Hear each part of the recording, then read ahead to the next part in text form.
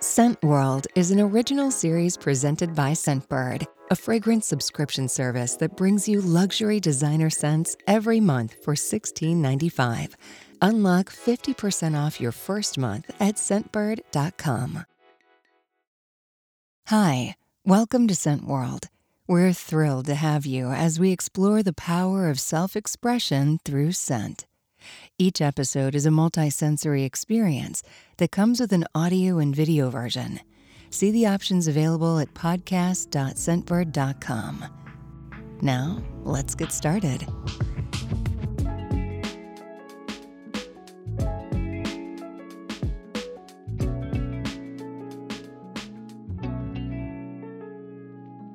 Today, we are featuring Douglas Little, the perfumer and founder of Heretic, based in Los Angeles, California. Douglas says that from a young age, he understood that a rebellious nature lived within him and was fighting for his voice. He's not afraid to be polarizing and unapologetically himself. That's the driving force behind Heretic. The brand is an expression of his intense love of nature and is on a mission to show the provocative side of naturals and the dirty side of clean. In this episode, Douglas sits down with Heather Hyatt, who runs social media at Scentbird. He breaks down his process for handcrafting fragrances that elicit a visceral and often erotic reaction. He takes us back to the day he met Gwyneth Paltrow and the story behind This Smells Like My Vagina candle, one of the creations he's best known for, in collaboration with Goop. Let rebellion be your driving force with Douglas Little on Scent World.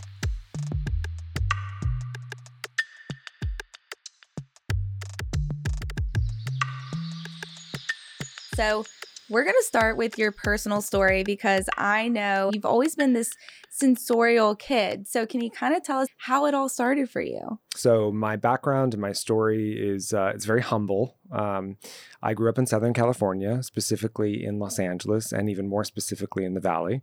And both my parents were photographers. And so while it sounds cliche, I literally grew up in a dark room. And my earliest memories, when people say, what is your earliest scent memory? My very first scent memory is the smell of the developing fluid inside of the darkroom. And that I can vividly remember the glowing red light and then the smell of developers. And my parents would put me in a sling on their back and they would develop their photographs. And so that was my childhood. I love that. And I have a quote from you here, and I want to get this correct, so I'm going to read the card. But you said that you understood that a rebellious nature lived within you and was fighting for your voice. Can you share what you mean by that? Sure. I mean, if we're going to really peel back the onion today, I'm going to really, We are. I'm going to let it all out. I grew up in a fairly religious household. So, I grew up and went to a private Christian Catholic school with a lot of those ideas. And very quickly as a youth decided that this was not for me. I, at a very young age, had a pretty clear understanding that for me personally, the universe was very much made up of the masculine and the feminine. And I didn't understand a religion that spoke only of the masculine. And so I quickly abandoned a lot of those ideas and started down my own path of exploring a lot of different religions, a lot of different ideas, and also becoming much more accepting of the world at large and being very curious. Right. And I think that curiosity is what makes a really brilliant perfumer, because you have to be curious about different cultures, about different foods, about different ways of life. And, by my kind of releasing a lot of the guilt that I had been taught through religion, I all of a sudden was allowing myself to experience being human and being in touch with something that was so much greater than what I was kind of conditioned to. And that is what's really led me down this path of, when I talk about rebelling and I talk about going against the grain, it really is my voice of speaking as that child that was taught and conditioned to a lot of these ideas that for me didn't fit. And I've chosen now as an adult to make a very different decision about the way that I want to be as a person and how I want to create as an artist. I think that's really powerful. And I think that what makes a really awesome brand, no matter what it is, whether it's fragrance or clothing, is the human element behind it. Mm-hmm. So I want to kind of focus on when you studied in France. Can you take me there in your life and that point in your life, a little bit about that journey for you? You know, it was really around a lot of rebellion, and it was a lot around, it was cloaked in a very challenging time of my life. You know, I grew up with a family that did not have very much money at all. And in some cases, I guess, would be seen on the lower spectrum of what is considered income and even poverty at points. Growing up with parents as artists was challenging. You know, we were, the theory of feast or famine was very true. And so when the idea of travel, the idea of Europe, the idea of these kind of like ideas that are very glossy and grandiose were very far from my reality. You know, the fact is that there was many weeks where we were faced with how are we going to try to make $20 stretch for a week of groceries. I can relate to that. Yeah. For and sure. I mean, you know, a lot of people can. Of course. But, you know, the thing is, that's funny about this is that for so long, I had so much shame around this. And now as an adult, I am very proud of it. And I'm very proud of the humble upbringings and, you know, the times that we were threatened with being evicted from our apartment and the challenges that we faced. And it made me who I am today. Probably a very hard worker. I'm an extremely hard worker and extremely focused. Totally. So I started going to design school pretty early on. Was accepted, and then was actually asked to work at a large cosmetic company at the age of 19, which was crazy. Wow. And I just, you know, I think was growing up in the world that I did, I felt very comfortable existing in an adult world, much more than I did in the world of adolescence. Right. And then when the opportunity came, when I was working with this cosmetic company to travel to Europe, I took it hook, line, and sinker and got there and then decided that I was going to basically kind of abandon my post. And I ran off with a bunch of artists and found this amazing perfumer and kind of stumbled into perfumery and stumbled into, you know, the world of all of it. And almost lost my job. Like it was a wild moment in my life. And I wasn't speaking to my family. And, you know, I had just kind of decided that my life was going to be, I was going to just be this expat that was going to, you know, stumble around Europe. And, you know, I came to my senses pretty quickly, but the fragrance aspect was this amazing pivotal moment for me where I really found my calling. It was about pure escapism. Right. And this, again, kind of going back into France and about learning perfumery and all of it, it was full immersion. You know, it was a full escape from my reality. Would you say that's what drew you to fragrance in the first place? Or was it the smells? So it was just escapism. It was always escapism for me. And it was about the fact that fragrance was it was like this mysterious material that allowed me to be transported to some other place. When I was in junior high school, there was a place called Herb Products Incorporated, and it was located on Magnolia Boulevard, fairly deep valley. And after school, I would walk there and I would take their catalog, and they had this catalog that was it looked like the Yellow Pages. It was this massive, massive catalog. And the catalog, I remember, was like $5 to buy it.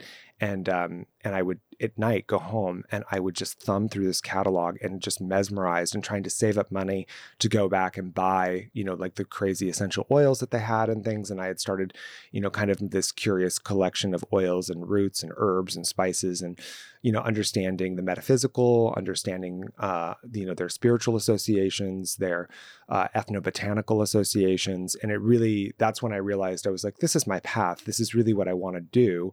Although I had no idea how I was going to make a business or how I was going to make a living doing it. And that's really where my time in France started to teach me some of those things. And then I came back to the States, spent the rest of my 20s working in this cosmetic company and developing out, understanding how to develop products, how to develop cosmetic products, and certainly how to work with fragrance. And then I started my first company when I was 30, which was a candle company. I know that you're really renowned for the Goop candle. And I want to dig in there for sure. And but first I'd like to fast forward to 2008. And I know that you were on a panel, and it was, as you describe it, kind of like a lightning bolt moment of Heretic. And that's kind of where the idea of Heretic came about. Can you kind of tell us about that story and walk us through that? So I was it was towards it was the last year of my working with my first company, which was the candle company, and the company had gained a lot of notoriety. And my products at that time, I developed a bunch of candles, not a bunch, but several candles that were all inspired by poisonous flowers and plants. And the storyline was about that sometimes the things that we're the most attracted to are the most poisonous and the most dangerous. Isn't that the truth? And so you can see that there's always a bit of an underlying story with the work that I do and kind of where the inspirations spring from. But that company had done well.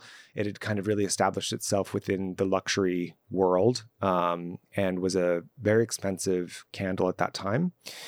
And then I was asked to speak on this panel about emerging trends in the beauty industry. And so there was a bunch of people from a bunch of different companies and also manufacturers. And so that led me into the conversation of talking about fragrance. And that I really felt that, obviously my passion was around fragrance and the storytelling of fragrance, but that I felt that the industry was full of baloney and that it was hard for me to get up and to talk about my own products that I had at that time, because I was saying, this fragrance is, I had a fragrance called Thorn Apple, and I would, talk about the nuances of this fragrance, but there was no apple in the fragrance. And I was like, while I understand the marketing that goes around fragrance is paramount and it's what the industry is built on, the transparency behind what the fragrance is actually made from, I felt needed to be more clear. And so I started talking about naturals. Right. And saying that I really felt that the future was going to revolve around naturals and that people would want to have more of a connection to earth and natural materials and what they could do that was beyond the cosmetic. Right. And this woman from a very astute perfume house said, she contradicted my statement about this and said that natural perfumery was nothing more than the work of housewives and heretics. Wow. And she went on to give her reasoning for that is that natural materials are very hard to come by. They're extremely expensive. Right. They're not always consistent because they're batch to batch, meaning they're very much like the wine industry. Right. So season to season. And they don't appeal to a broad audience. And so therefore they would never be anything more than what would be really considered a hobby, a hobbyist version of the fragrance industry. And we got into a great row, and the audience loved it. And what better entertainment than that? Absolutely. And it was good. It was good to have a little bit of contradiction, in this world. And I left and feeling like I had held my own on this panel. The next, on the way home, I remember I was really struck by what she said. And the term heretic was interesting because it felt like she pulled it. It was very strange. And I don't know how much you believe in the idea of serendipity or there being no mistakes.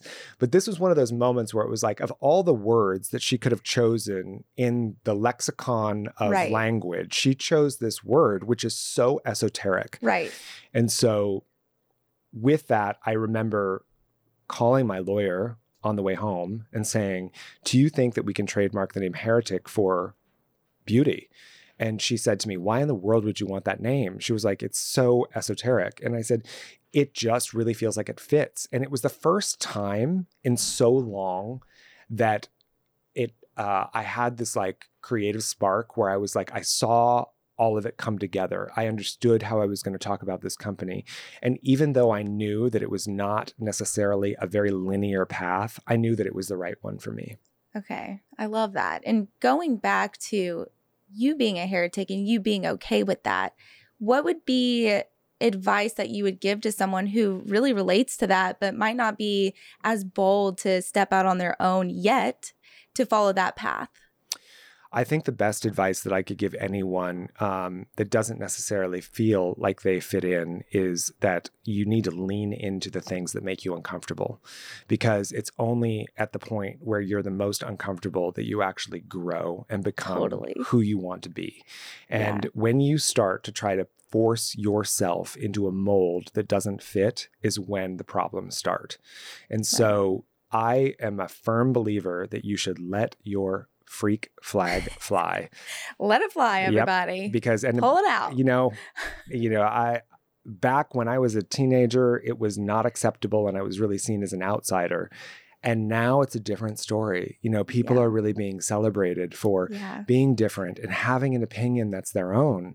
And, the most important thing is that we just have to be kind to each other and celebrate each other for the beautiful human beings that we are. And if we do that, everything works out. Exactly. And understanding. I think one thing, because I grew up in a small town in the South, so I'm very different from everybody I grew up with, but I understand where they're coming from.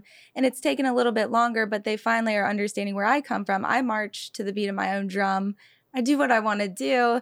And especially I'm getting married. And that's come up a lot is you just have to stay the course and it's going to work out. If it's truly who you are, it's going to bring you so much joy and it's worth it. That's all I can say is my piece of advice. Nobody really probably cares, but just stay the course because it'll all work out in the end. And that's how it's supposed to be. So now we're in the era of Heretic and it's about 2015. Okay. And the early days of Heretic, what do you mean when you say that having a short rope worked really well? So what I mean by that is that I think in the world of startup businesses, the term short rope or having limited resources sometimes is really seen as being a detriment to starting a brand. And in my case, it actually really worked as a benefit because when I started this brand and I was developing fragrances that were 100% naturally derived, no fragrance house would work with me. And so I was very limited on what it was that I was going to be able to do. How many no's did you hear? A million. I mean, it was all the time. I mean, it was literally, and you have to think about it too, is that most of the perfume houses that I would call, they wouldn't even entertain the idea of taking the phone call or discussing a brief because they weren't interested. Number one, even if I was doing it traditionally, they weren't interested in working in very small quantities or working in small batches. They're really used to these much bigger, remember at the time, if you think about winding back 2014, 2015, celebrity endorsed fragrances, niche fragrance brands were kind of at their pinnacle, but we were still seeing a lot of celebrity endorsed fragrances at that time. Yeah. And so we were seeing, heavy saturation within what's called masstige. And, these fragrance houses were getting orders for hundreds and hundreds of thousands of kilos of fragrance oil. So when you're talking about a small brand, you're talking about maybe 50 kilos of fragrance. And then we were talking about the formulation I was asking them to do was totally obscure. And so one fragrance house even said to me, they were like, our perfumers know a little bit about working with natural materials, but many of them don't work with natural materials at all, or they work with super small concentrations of natural materials. The limited resources really ended up being an attribute because I had to do things extremely avant-garde, and I was developing the fragrances on my own in my studio, and literally making enough. Like I would do a run of. My opening order was with Barney's. They launched the brand and they said, okay, we're going to take 100 bottles of each fragrance. And I said, okay, great. So I left that meeting, went home, sat down, got my calculator out and started running the formulas. And then I blended it all in my studio. I ordered the materials. They came in. And when I say my studio, I'm talking about my 650 square foot apartment on the Upper West Side. I was about to say, what did that look like? Yeah, it was crazy. And, ordering the alcohol and doing it exactly the way I wanted it to do because I knew exactly how I wanted this to be done. I wanted to work only with non-denatured sugarcane alcohol.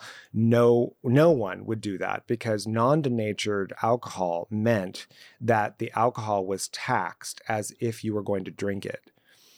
And so they wouldn't even sell it to me in the large enough quantity because of the taxations that were involved with it. And I only found one company that would sell it to me, and I was taxed through the nose on buying the alcohol because they assumed that I was going to resell it as some type of distilled spirit for consumption. Wow. And the reason that I didn't want to buy denatured alcohol was there's twofold to this, but one, when people denature or when companies denature alcohol. What does that mean? So denaturing means that you add a chemical to, or you add a chemical or you add a product to the alcohol so that the alcohol is no longer able to be consumed. Okay. And so perfumer's alcohol is a grain derivative, which means that it has some grain to it and it's also some chemical, but they add denaturants to it. And the denaturants that they add to it sometimes are methanol, and methanol is also a version of gasoline. Right. And I just did not want to, there was a couple folds to this. So one is that these materials that I was ordering to make the fragrance out of were so rare and so special. Right. You know, jasmines from Egypt and ouds from the Middle East. And I mean, just like these incredible materials that I was working with to blend these fragrances from. And I was spending thousands of dollars on buying these oils. And then for me, taking and putting those in this really cheap alcohol that potentially had some type of toxic element to it felt completely non-linear. Right. So I wanted to do this where it was a very clear path of how the fragrance was made and made from the best materials I could get. Right. And so the non-denatured sugarcane alcohol was perfect because sugarcane also has it almost is a neutral odor, but it has a slight. I had no idea. It has a slight sweetness to it. Okay. And the thing within the natural alcohol world is that there's so many interesting. So there's wheat alcohol, there's grapeseed alcohol. There's grape alcohol, sugarcane alcohol, coconut. Now they're making alcohol out of lychees. And each one has a slightly different odor profile. So as a perfumer, you can then take and you can work with these alcohols and they already have a slight odor profile to them to build with. Right. But again, it's very expensive and it's very avant-garde to do that. And I really that's the way I wanted to build this line, and that I would not have been able to do that if I had gone through the traditional route of building a fragrance collection. That's incredible. And I think that's what makes Heretic so special as well, is if you smell a Heretic fragrance, it is something like you've never smelled before in the best way possible. I do want to get into your Goop era. And I know you have a really great relationship with Gwyneth Paltrow. Can you just tell us a little bit about that collaboration and walk us through that process? Sure. You know, winding backwards, it was right at the beginning of when I started this brand. And I had launched at Barney's. And I remember getting an email from a colleague who I had been in contact with at a magazine called Lucky Magazine. Okay. And Jean Godfrey she was the editor-in-chief of Lucky Magazine, and Jean had since taken up a post at Goop as they're in charge of all of their writing and content. And also she was their curator for beauty. Jean is one of the most brilliant humans I think I've ever met in my life, just a wealth of knowledge and such amazing taste. And her and I had always had a really good rapport, and she emailed me and said, wow, I just got this press release and I see this new collection that you're doing. It's really inspirational. I think that you should connect with Gwyneth. And I literally was like, yeah, right. You know, yeah, right. That's going to happen, and kind of dismissed it. And then it was a couple weeks later, I had this email from Gwyneth's assistant, and he said, you know, she's going to be in New York and we would love to connect you two. And I was gobsmacked. I really didn't. I was like, this can't be real. And then sure enough, on a very hot August day, this lovely Gwyneth Paltrow came knocking at my door and walked into my humble little apartment. And it took me probably 15 minutes to stop shaking and panicking. That's how I would be.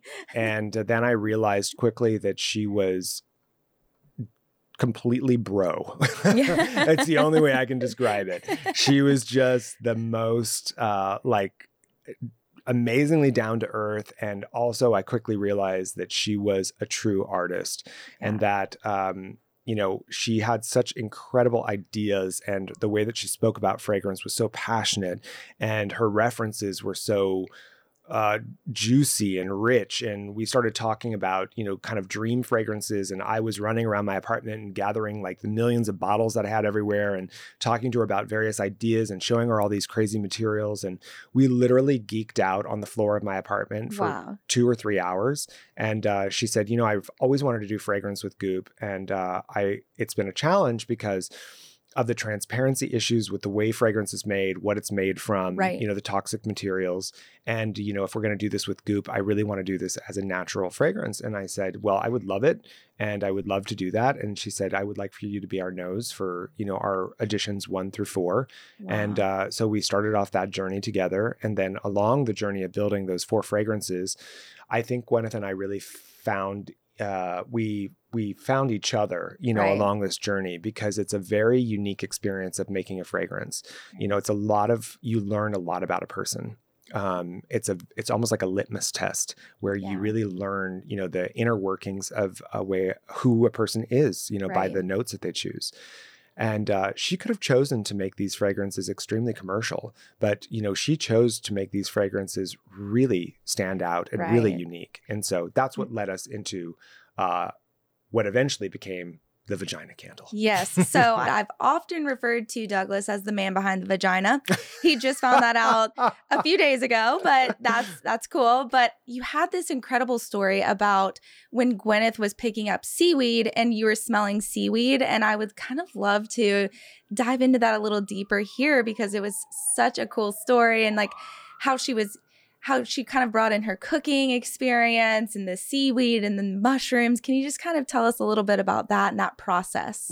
So the way that all came about was we were really stumbling around with so editions 1 through 4 with Goop, they were very much, I would say they were loosely and very much inspired by the seasons. So, a spring, summer, fall, winter concept. When we were working on summer, it was a bit of a challenge because we didn't want a linear description of summer. We wanted something that was interesting and new. And so what I brought to the table in this meeting was one of my favorite places on the planet is Big Sur. And I love it because it is this really interesting cross-section of where the wild forest meets the sea. And even in the dead of summer, when it's the hottest, it's still quite cool. The climate is very unique. And there seems like there's always this smell of sweet burning wood that's laced into everything. Yes. So I had pitched this idea of, what about for the summer fragrance that we do this kind of coastal story about, the brine of the sea and these really beautiful redwoods and the cedars and the junipers. And so I had brought these materials to show, and Gwyneth had her team there, and we were smelling, and I said, I'm really excited about this seaweed. And I passed around the seaweed, and I smell these ingredients all the time. So I'm very used to them, but I always forget that when someone smells these in their pure form, they're very intense. I want to smell a seaweed now. It's very intense. I never have, but I'm going to. It's very intense, and it borderlines in the umami, world with its profile. But she smelled it, and her immediate reaction was, "Oh my God, Douglas, this smells like a vagina!" And we burst out laughing so hard, because that was definitely not the way that the conversations went, and it was just this very visceral startling reaction to the fragrance. And for some reason, and for obvious reasons, it stuck. And I then, for almost 2 years, we went back and forth with, I would send her gifts that would have that engraved on it. It just became this kind of ongoing thing with us. And the more we discussed it, the more, we realized the power behind the statement. And I think that both of us have, both Gwyneth and I have such a strong interest in wanting to celebrate sexuality, celebrate sensuality, to really get people to be much more in tune with it and much more comfortable with it. I love this part of the story too. Yeah. And really, I think, listen, I'm a male. As a male, it's hard to speak in this arena. It's hard to talk about the sensitivity that surrounds the term vagina. But, and having so many female friends around me, and being so influenced by such powerful females in my life, and losing my mom to ovarian and uterine cancer, all of these subjects really propelled that there's so much shame that surrounds this topic. Totally. And the fact that it needs to be dispelled. There needs to be more of a conversation, not only around body parts and the fact that they should not be shameful, right? That they should be celebrated, and we should be talking about what makes us happy, and we should be going for checkups, and there shouldn't be this kind of stigma that's wrapped around it. So this candle, while very funny, do you know what I mean? And certainly, pokes a lot of humor at this subject, there was a much bigger story behind it. And it was really about calling much more attention to celebrating the feminine power and about females owning the feminine power. Right. And so that's why we really wanted to come together and make this. And I think both of us were quite surprised at the popularity and the fact that this kind of took on a life of its own. And we're both, very proud of it and very happy that we were able to do something like this. I think when you smell that particular fragrance, or the candle, you also have roller balls with that fragrance in it as well. I think you do smell the story behind it and the passion behind it. And it speaks even farther than whatever name it was called. And I really like I think it's a double entendre, or however you say that. And I think it's beautiful. And I think it's such a celebration. And congratulations on that. I mean, you don't need my congratulations, but I think it's awesome. And when I smell it, I feel so empowered myself. And I'm like, I am so happy to be a woman and to be an independent woman and a fierce woman. And that's what fragrance can do for you. 100%. Absolutely. And I think that's the beauty of fragrance. That's why I love fragrance, is because you tell your story, but also the fragrance, it's kind of like a symbiotic relationship, because it's like you're telling your story, but it's also part of your story too. Absolutely. And, to clarify things as well, is that the fragrance of this particular candle does not have any seaweed in it, just so for everyone's knowledge. The fragrance, we developed that fragrance separately. And, speaking to what you were just saying, the fragrance was really designed to be very much a celebration of the feminine. And for me, my interpretation of the feminine is something that is both incredibly strong and something that is incredibly soft.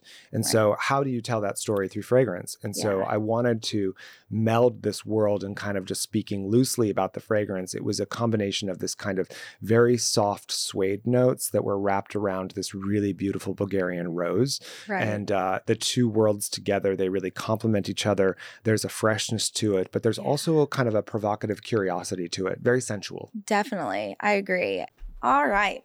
Talk to me about what you stand for as a brand and how you want to offer fragrances that do more than just smell nice. So what we stand for as a brand is, Heretic for me was always going to be something that was bigger than just fragrance. I really wanted to create something that was more of a idea that someone could subscribe to than just purely about fragrance. I think that the way that we look at fragrance is going to shift radically over the next few years.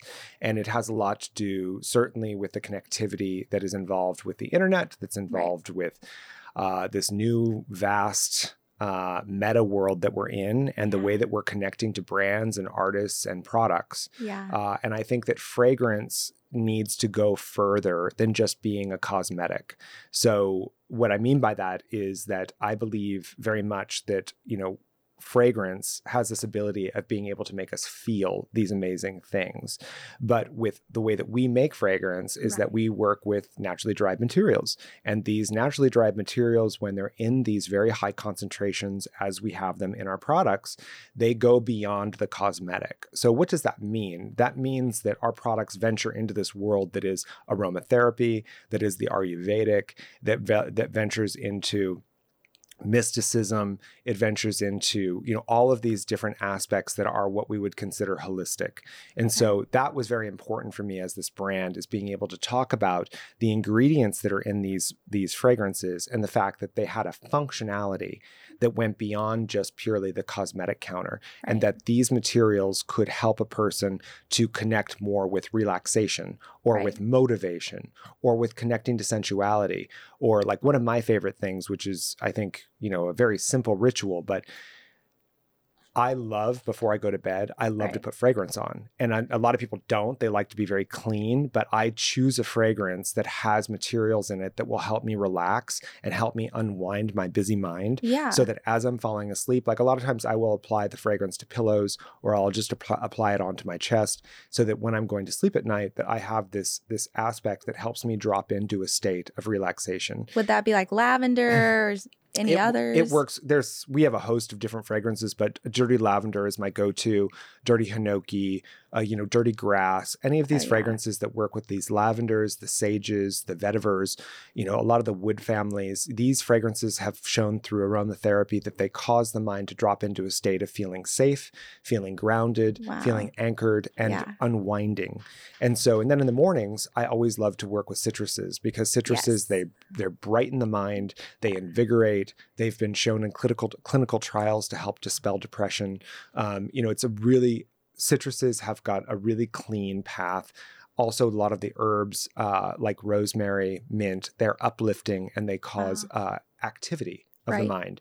And so, these are kind of very basic boilerplate entry points to this world, but that is, I think, the next chapter in fragrance is really looking at how fragrance can connect us to mind, body, and spirit. I love that.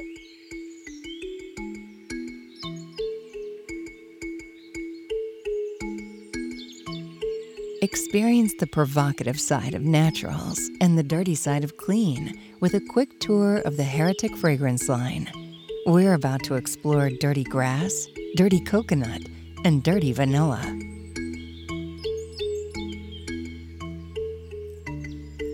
First and foremost with the fragrances, I wanted to create a bit of a different dialogue around our fragrances. And what I mean by that is that a lot of fragrance companies have these really fun names that are very creative. Yeah. But I always felt like it was difficult for the consumer to understand what it would smell like. Right. Certainly they paint an idea through copy or through the language about it's going to have this or it's going to have that. But I really wanted someone out the gate to look at a fragrance name and to be like, oh yeah, I get it. Do you know what I mean? Like I like that direction. Yeah. And try to honor that as much as I could. You nailed it. Dirty Grass is very much that. I really wanted to capture, for me personally, one of my happy places is a lawn that has just been cut. You took the words out of my mouth. That's what I was going to say, like old grass that had just been like chopped. Yep. Yeah. That's what it smells like. And being from the South, I think you really understand this. There's something about these big open fields when they just mow down the hay. Oh yeah. And the sun has been baking it. There's an aroma that is so on the tip of my nose right beautiful. now. Yeah. And so Dirty Grass, I really wanted it to honor that. I wanted it to feel the dirty aspect. And a lot of people ask, like, why are the fragrances called dirty? What does that mean? So the dirty for me is kind of it's a bit of a double entendre, but there's the direct meaning, which is the dirty aspect. Each fragrance, I work with specific notes to give them an edge or to dirty them up, if you will. I don't want them to be as linear as just being like a grass note. So I want to give it a little bit of something that gives it more interest and gives it more depth. But the fragrance is centered around vetiver, and vetiver is a grass, and it's the roots of a specific aromatic grass. And I work with that and then augment it with quite a few other materials, but it's an herbal, herbaceous, grassy fragrance. We recommend it to be layered across every fragrance that we do. And for someone that's looking for a fragrance that's clean, that's bright, that feels extremely masculine and feminine all at the same time, Dirty Grass is a great one. Definitely. This also has a bit of an interesting backstory. Was when I actually had no plans of doing a Dirty Grass fragrance. It wasn't like I had a marketing calendar. I was like, I need to do Dirty Grass. The fragrance, the way it happened was I get from a lot of different manufacturers that do distillations of different plant materials. They send me samples, and I got a sample from a hemp company that was doing various hemp oils. Okay. And in one of the samples that they sent me was the CBD distillate. I was about to say, that's a really cool element in this fragrance. Correct. And I actually didn't even pay attention to the CBD factor. I just loved the smell of the CBD distillate. So the material itself, CBD, when you get it, it comes in many forms, but the one that I received was this crystallized brick.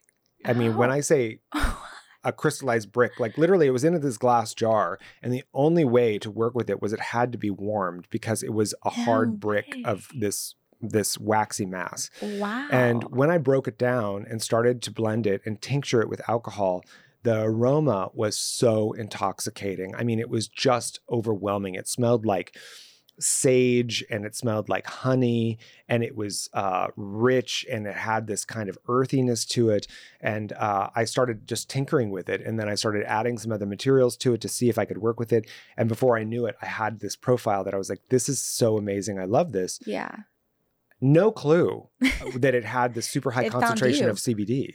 I had no clue until we sent it out for the testing. And then they came back and they said, this has a very high concentration of CBD. And I was like, well, of course I added that material into it. And then we were like, oh, this is great. Let's really build this around this CBD concept and about the calming effects of this, because that was always my intent, was to do something that was grounding and calming. And the CBD adds this extra layer. There's a lot of questions about what is the efficacy of a CBD product that is topical. Of course, the topical, your skin is there to basically diffuse this. So there's a speculation about its efficacy. I personally find it to be very grounding. I find it to be very centering and very calming. You also have to remember that when you spray fragrance, you're also inhaling it, which means that it's going into your lungs, which means that it's going into your bloodstream. So these factors for me are all part of the reason why the CBD is a very important component to this particular fragrance. Yeah. And when you smell it, it's so complex, but in an approachable way almost. Mm-hmm. I really love it. And now that I'm thinking of it, I wear it when I'm going on an errand and I'm like, gosh, I don't want to do this. I have so much to do. I spray that on and I didn't even think about it until just right now. I'm like, I've always been really calm when I wear that. Now I know why. So moving on to our second fragrance, we have Dirty Coconut, and that's also available on Scentbird. And that one is really an awesome fragrance as well. This particular fragrance came out of, it really was spurred by the materials. So I had a company that sent me one of my alcohol suppliers sent me a new alcohol that they were making that was being made from coconut meat. And so they were fermenting the coconut meat and then turning that into alcohol. That's wild. And it is crazy. That is wild. The alcohol was very expensive, but the smell was intoxicating. It had this like really incredible coconut quality, but without being sweet. Yeah. And I started thinking, I wonder if I should build a coconut fragrance. It felt too commercial for Heretic. And then the more I thought about it, the more I was like, I do love gourmand fragrances. Maybe I could do a different spin on coconut. I just felt the way that I personally think of coconut fragrances as being kind of that saccharine sweet, suntan lotion concept. A little bit young. Yes. Sometimes. Not in a bad way, but not in a bad way. I wanted to see if I could bring my own take on this. So I worked with several different woods. There's a lot of sandalwood in this. Sandalwood is pretty much the first note in this particular fragrance. And then it's nuanced with a CO2 distillation of coconut. And that coconut is used within the food industry, and it's used for a lot of flavor profiles that are built. And so I use that as the component to nuance the coconut aspect. CO2, so like carbon dioxide is infused in the coconut? That's what they use to actually break down the coconut and to create the concentration, or what is considered the CO2 version of a coconut absolute. Wow. So, coconut, obviously we know coconut oil. Yeah. And so there's all sorts of different distillation methods, which you can get a more concentrated version of the coconut itself. And so that's where this particular material is derived from. Wow. And this particular fragrance also is blended in this incredible coconut alcohol. So it is this kind of like triple threat of having the beauty of this beautiful CO2 coconut, and then you have the coconut alcohol, and then it's all wrapped together in this kind of veil of sandalwood. And it's creamy and delicious and sophisticated, and it feels like you're on vacation, but it doesn't feel like you're wearing cheap suntan lotion. Totally. So that's your summer scent, everybody. Yeah. Well, it's also great for winter as well. I love, again, a great combination is taking dirty grass and dirty coconut together. These two work perfectly together. Coconut, if you've got a fragrance that you like, that you want to add that kind of gourmand foodie aspect to, the coconut brings a really interesting aspect to any fragrance. My personal favorite is dirty vanilla and dirty coconut together are like magic. Speaking of dirty vanilla, I'd love to move into that one. Sure. It's not like any vanilla I've ever smelled before. And Can you tell me why, I guess? Sure. Tell me what's behind this fragrance. Well, vanilla, I wanted to again tell a very different story with vanilla because I think we all know that vanilla. It's used all the time. And I was very much struggling with doing a vanilla fragrance because I felt like the last thing that we needed was another vanilla fragrance. Yeah. But I wanted a touchstone that people felt like they could connect to. And so the vanilla felt like a really good anchor for people. But the story that I tell with this particular vanilla is a story that is a lot more nuanced into the world of what is considered an amber scent profile. Okay. Now, amber scent profiles are made working with a combination of resins. So it is vanilla, certainly, labdanum or cistus, which is a Mediterranean shrub that has a very balsamic, slightly spicy, sweet odor. Okay. And then benzoin. And benzoin is a cousin of the frankincense and myrrh family. It's a resin that's exuded from trees. Oh, wow. And that has a very soft, very round, almost slightly powdery and balsamic quality. And the combination, each perfumer, as they develop in their careers, they all tend to do their own versions of ambers. And they're like, it's a little bit like making a salad dressing for a chef. Do you know what I mean? It's always about the combination of their specific, like a little bit more citrus or a little bit more lime in the salad dressing, or that like splash of some amazing hot sauce that gives it that special kick. And the same thing with this particular fragrance. It is a very special combination of the materials that I built around the vanilla that give this a kind of spicy woodiness. And I really feel like of all the fragrances, I think it really represents the dirty claim really well because it smells like vanilla, it feels like vanilla, but then there's this kind of wonderful, warm, sizzling spiciness that's underneath it that's quite intoxicating. I agree. I layered that. I've layered dirty vanilla and dirty hinoki today, and gorgeous. I'm smelling good, you guys. I wish you could smell through this camera or this microphone because, I mean, you'd want to eat me, probably. Oh, gosh. Cut.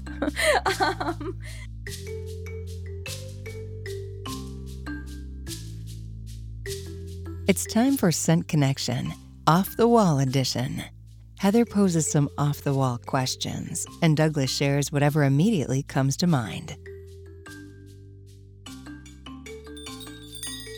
Here we go. Buckle up. I no, feel like I'm kidding. on The Price is Right. And now. Okay, cool.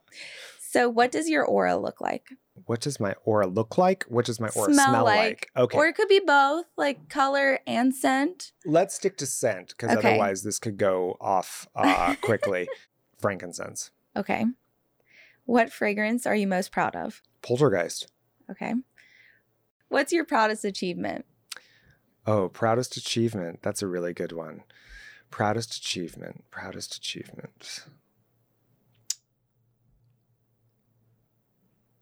My proudest achievement is being able to exist as an artist. I love that. Your go-to fun fact. Go-to fun fact about me is that I don't think that people would anticipate that I'm as much of a gearhead as I am. What do you mean by that? I love cars and motorcycles. Okay, cool. I was like, I don't know what a gearhead is. Yeah. Okay, that's awesome. So, like, what's your favorite car? I collect vintage cars. So I have, it's a bad habit. No way. Yeah. I was just talking about vintage cars because I'm getting married. So I was like, I want to rent a vintage car. And my fiance was like, is that something you saw on a wedding website? And I was like, no, it's in my brain here. That's awesome. If I had to pick one, I would say my one of my favorite cars of all times is a 1957 Corvette. A Corvette? Yeah. Little red Corvette? Correct. Let's definitely keep my singing in there. What's a secret talent nobody knows about? That I have? Yes. I can play the cello. Oh, wow. Gosh, I'm going to have to hire you, Douglas. Okay, I already know this one because I preliminarily asked when we met up, but what's your zodiac sign? Oh, it's, I think, easy for anyone that's listened to this to guess, but I'm a Scorpio. When are you your most authentic self? As soon as I wake up in the morning. Okay, I agree. Very early, like typically before daylight breaks. I tend to get up very, very, very early. Oh, wow. And my day starts with a meditation, and that's when I'm very clear as to what's going on. Great. Your most out-of-body creation. Oh, most out-of-body creation. Wow, that's a good one. So prior to launching this collection, Heretic, I was existing in New York for a while as a visual installation artist. And I did a series of gallery work that was sold that were giant 8-foot by 6-foot pieces of art, the panels, that were made out of wax. And it's still one of my favorite things that I've ever done. And I worked for 6 months to develop a collection of these enormous abstract wax paintings. And I still love them. Yeah. That's really incredible. Who or what is your muse? There are spiritual people that are very important to me and that I would love to have as a muse. And then there are definitely, I would say that there's other aspects that tend to be more frivolous. I think my favorite people that I always look to for inspiration have been the Marchesa Casati, the Countess Castiglione, Aleister Crowley. They truly were very avant-garde humans that existed as kind of living pieces of art and made choices that were truly about finding out who they were as a human. Yeah. And then there are far more benevolent, much more spiritual people that I also look to. So I would say that palette is quite full. Right. Okay, great. And then 2 more. This is something a little different also, but we're going to play F, Marry, Kill. We're going to what? We're going to play F, Marry, Kill, short for F-U-C-K. Okay, so F, Marry, Kill, sandalwood, coconut, vanilla. So I choose one of these? Yes, so one of them has to be F, one of them has to be marry, and one of them has to be kill. Okay, I would have to say that I would marry vanilla, I would F coconut, and I would kill sandalwood. Killing sandalwood. Which is really weird because I actually really love sandalwood, but that was, I'm just going to go with it. I took ingredients that I saw a few times in your perfumes. Yeah, I'll tell you, I'm actually kind of exhausted of sandalwood right now. So I think that was more of that was very guttural. We're killing sandalwood.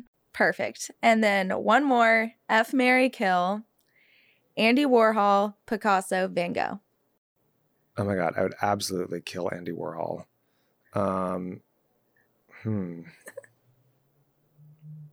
Yeah, I'd F Van Gogh.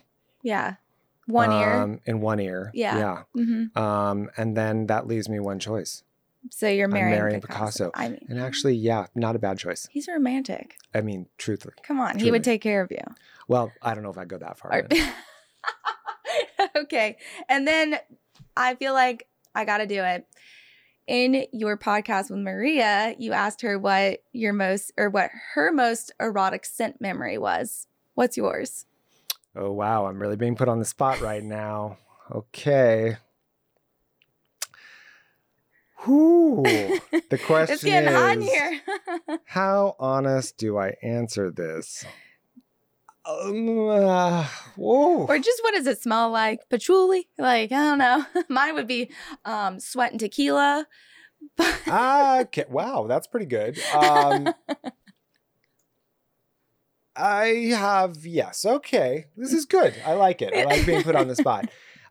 So in my early 20s, I definitely had a moment, maybe a few years, where I was, I had a very deep fascination with BDSM and became involved with it. Oh, wow. Yes. And so I have a very distinctive relationship with the smell of leather and the smell of latex. Okay. And Yeah. And I think it had a lot to do with, growing up, I was a punk rocker in my early teens, and then kind of transitioned into my love of I guess what's really known as the Gothic music movement. And used to go to a lot of those nightclubs, which there was a lot of like what I would call fashion versions of BDSM that was being adopted. And then I think that spurred me in my early 20s where I was like, I want to really explore this further. And so, for me, I think one of the most erotic fragrance memories I have is definitely tied to the smell of latex, rubber, and leather. Love it. Looking into the future, what is your biggest aspiration? My biggest aspiration,